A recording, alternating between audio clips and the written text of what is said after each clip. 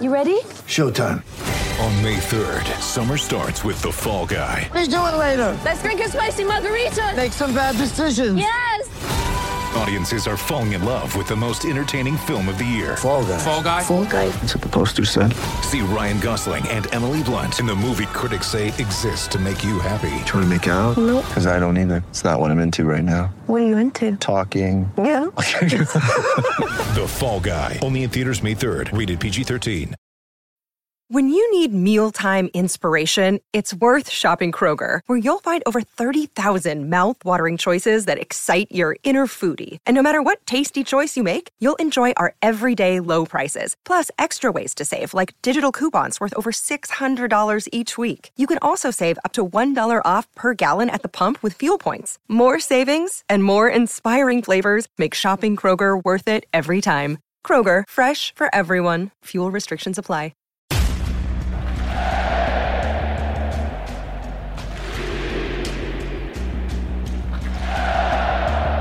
Hey everybody, this is Doug Robertson of the Atlanta Journal-Constitution with another edition of the Southern Fried Soccer Podcast. We are going to preview Atlanta United versus New England on Sunday at Mercedes-Benz Stadium. New England is the reigning Supporters Shield winner. The ESPN broadcast will begin at 1:30. Kickoff is set for 1:55 p.m., or you can follow my coverage on Twitter at Doug Robertson AJC. So, Atlanta United was knocked out of the U.S. Open Cup by Nashville 3-2 on Wednesday. Atlanta United had a 2-0 lead going into halftime, and as it has done a lot the past couple of years, it coughed up that lead with a penalty kick goal in the opening minutes of the second half, and then gave up another goal off a set piece, or the remnants of a set piece, with just a couple of minutes left, and then gave up the winning goal in the first bit of extra time.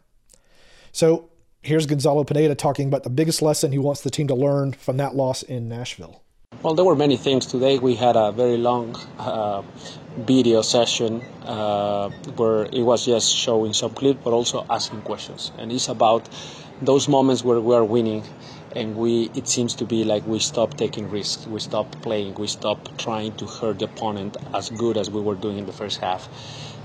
So there were many emotions, many comments about, after conceding a goal very early in the second half, at the beginning of the second half, I mean, that impacted a little bit emotionally the team. And then Andrew's injury again, we had to adjust through another injury. But after that, they felt like they were in control. They felt like even a little more defensive, yes, which is not one of our strengths. But I felt yesterday we did very well. From when we were organized in 4-5-1, 5-4-1, we didn't concede chances. It was more when we tried to press and we were broken, second ball, especially the first goal. The penalty comes out of a 50-50 ball that we don't win, and then it was a scramble play, and then they got in behind. The other chance in the first half when, they play in behind to Subak and also the third goal. But we were never in that organized shape of 4-5-1, 5-4-1. When we were there, we were very solid. So it's a positive again. But obviously adjusting those little moments. But more than anything, the specific question is we cannot stop playing. And we cannot stop playing. That's what we are going to learn from this. And it's not just for another playoff game. It's going to be also throughout the season. Whenever we're winning the game, we will try to kill it, and having that killer instinct to continue attacking is not easy because you have to give credit to the opponent, right? You have to give credit to Nashville. They did the subs, they make changes, they try to force more direct plays and kind of put us in that defensive mode at times, just territorial superiority, just trying to put balls to their tall number 9s and getting the second balls. But after that, we need to do better at regaining control of the game. A very un-Gabriel Heinze answer from Gonzalo Pineda. You heard him talk about in there, Andrew Gutman. It's not a fracture or a break. It's just a joint issue, so he's week to week. It's going to depend upon his pain tolerance. Here's what Brooks Lennon said were the lessons he hoped the team learned after the loss to Nashville.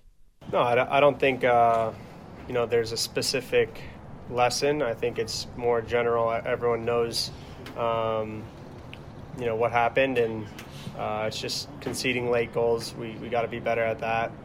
Closing out games, I thought at 2-1 we were in control, and just a set piece, a long throw in that we conceded, and I think an unlucky goal. But yeah, we move on to Sunday against New England, and we're going to grow from it, and learn from it and our mistakes. We went over video and film and understood, the lessons learned, and now we move on. And if there is an advantage to getting knocked out of the U.S. Open Cup, it is that Atlanta United can now focus on the league season. And here's Brooks London talking about that. Yeah, obviously you'd like to be in every competition for as long as possible. Now that's not the case for us, unfortunately. So now we can focus 100% on the MLS and getting the results that we need to move up the table and host a playoff game at the end of the year. Lennon said one of the goals for the team is to win the Supporters' Shield. New England is the reigning Supporters' Shield winner.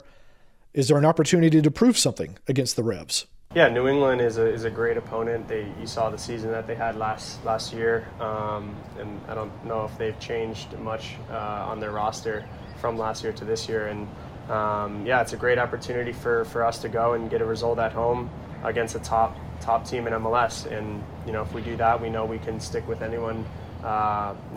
Whoever we play against, we can get a result, and that gives us confidence moving forward, whether it be the rest of the season or into the playoffs. Yeah, New England is 2-1-1 in its last 4 with 8 goals scored and 6 allowed.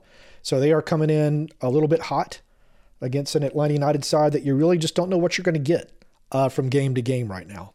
There was another piece of good news today. Josef Martinez was out kicking a ball, doing some light dribbling, then doing some shooting. And here's Gonzalo Pineda talking about Josef. It's a very important player for us, obviously, and seeing him striking like that many times the ball is just good. I think it helps. He's doing very good. He's having double sessions again today. He's going to have another double session, and he's been doing very, very good. He's been responding very well after the surgery, so we are very happy with his progress. Obviously not ready for this game, but he's coming. As Pineda said, Josef will not play in this game. If you want to see my predicted 11 for this game, I posted it on Twitter under the headline Info to Know, Atlanta United versus New England. You can find that at Doug Robertson AJC on Twitter or on Facebook at Atlanta United News Now. This is Southern Fried Soccer from the Atlanta Journal-Constitution. With threats to our nation waiting around every corner, adaptability is more important than ever. When conditions change without notice, quick strategic thinking is crucial. And with obstacles consistently impending, determination is essential in overcoming them. It's this willingness, decisiveness, and resilience that sets Marines apart. With our fighting spirit, we don't just fight battles, we win them. Marines are the constant our nation counts on to fight the unknown. And through adaptable problem solving, we do just that. Learn more at marines.com. I want to remind y'all that the Atlanta Journal-Constitution has a special offer for Atlanta United supporters and listeners to this podcast. If you subscribe today, you will not only get unlimited digital access to the AJC and the Sunday paper for $2.30 a week, but we are also throwing in a special limited edition Atlanta United and Atlanta Journal-Constitution scarf. So sign up now at subscribe.ajc.com/UTD-scarf. That's subscribe.ajc.com/UTD scarf. We've got 3 questions from the good folks out there. This is from Paul and Stella Richter. Thank you for your continued excellent coverage of AU and related subjects. Well, thank you, sir. I've just finished reading your article about the Nashville game. It is extremely upsetting that Atlanta United seems to think that repeating mistakes will bring correction. The takedowns again in or near the box by Alan Franco is disgusting. I saw it the previous time, both leading to consequent goals. He needs to be replaced now. The repeated last-minute losses are about to stop us from watching, supporting Atlanta United in any way, as it should have been corrected a while ago. Maybe you can convey these thoughts to the appropriate contacts. Thank you, Paul. Well, there you go, Paul. I thought that the thing with Alan Franco has always been one moment in the game in which you can't figure out what he's doing. And then the rest of the time he plays really, really well. And the moment against Nashville was the penalty kick. Was it a soft penalty? Probably. But he made the referee make a call, and the referee made a call. Here's Chance. After listening to the game, I feel mostly good about how United performed. Nashville's a great team, and we're plagued with injuries. The fact we played a solid yet flawed game, I can accept. My question is, what do you think is the possibility of the U.S. Open Cup getting VAR? I understand that a lot of the lower league teams probably can't support VAR, but all I heard all game is how the ref completely lost control of the game, lack of consistency, and the game became a foul fest. Do you think VAR would help this problem, or is it lower league and experienced refs just not ready, capable of controlling MLS teams? Or was the situation getting oversold? I don't think you're going to see VAR in the U.S. Open Cup, maybe in the finals. But in the early rounds, as you mentioned, the technology isn't there at some of the stadiums. The cost is prohibitive. You have to hire more officials. It's just not going to happen. Not yet, anyway. It was a rough game. It was a tough game. There were a lot of fouls. Mateus Uzetu didn't really think much about how tough it was after the game. He said, it's soccer, it's football. You got to be ready, and you got to go play. I did think the referee lost a little bit of control of the game, but it was a hot night, two tough teams in a knockout game. It was going to be a rough one. And here's Adam. Though Atlanta typically has been better in the second half of matches, they were clearly second best after halftime tonight. Nashville had a lot to do with it, and I'll be anxious to hear from players in Pineda. What were the main reasons you think the game shifted so fully? Well, as Pineda said, the team on offense quit taking risks. It's like it got up 2-0 and then immediately gave up that penalty kick goal. And this is a team that has a lot of talent, but just not a lot of confidence right now. And as soon as something bad happens, it takes them a long time to kind of find themselves again. And you saw it with the Miles Robinson injury. You saw it with the Andrew Gutman injury. You saw it with the penalty kick. It just takes them a while. And it's because it's a young, inexperienced team. No Brad Guzan, no Miles Robinson, no Joseph Martinez going up the middle. Somebody needs to kind of take them by the scruff of the neck. Brooks Lennon said he would be glad to do that if he were honored with the captain's armband. So we'll see. Robinson wasn't just a solid marking defender and good in the air, Adam says. He also excelled at making key passes.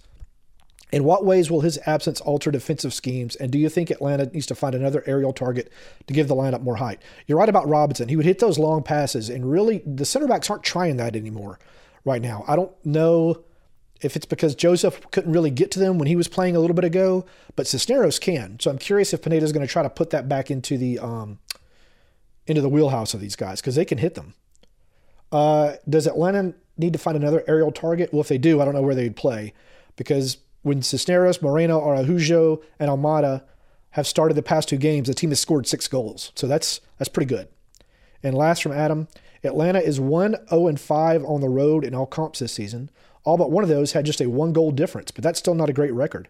Should we be concerned about the Stripes' road form, and does this hint at the team being overly dependent on home field advantage? This has been the case for the past few years. The team does not play well away from Mercedes-Benz Stadium. Some of it is it's a big pitch. It's built. The team is built for big pitches, and a lot of MLS fields aren't as big. Some of it is it's just hard to win on the road in Major League Soccer. That's been proven with statistics many times. But they do need to start getting some points on the road, whether single points or some wins, or they're not going to be in contention for the Supporters' Shield. All right, that wraps up this Southern Fried Soccer podcast. Hug your loved ones, and y'all take care.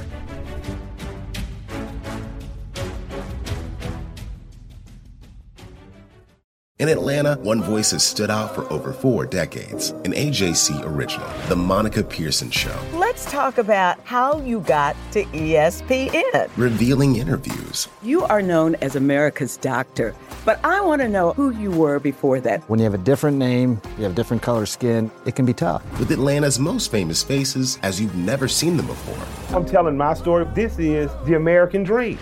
The Monica Pearson Show, streaming now on AJC.com.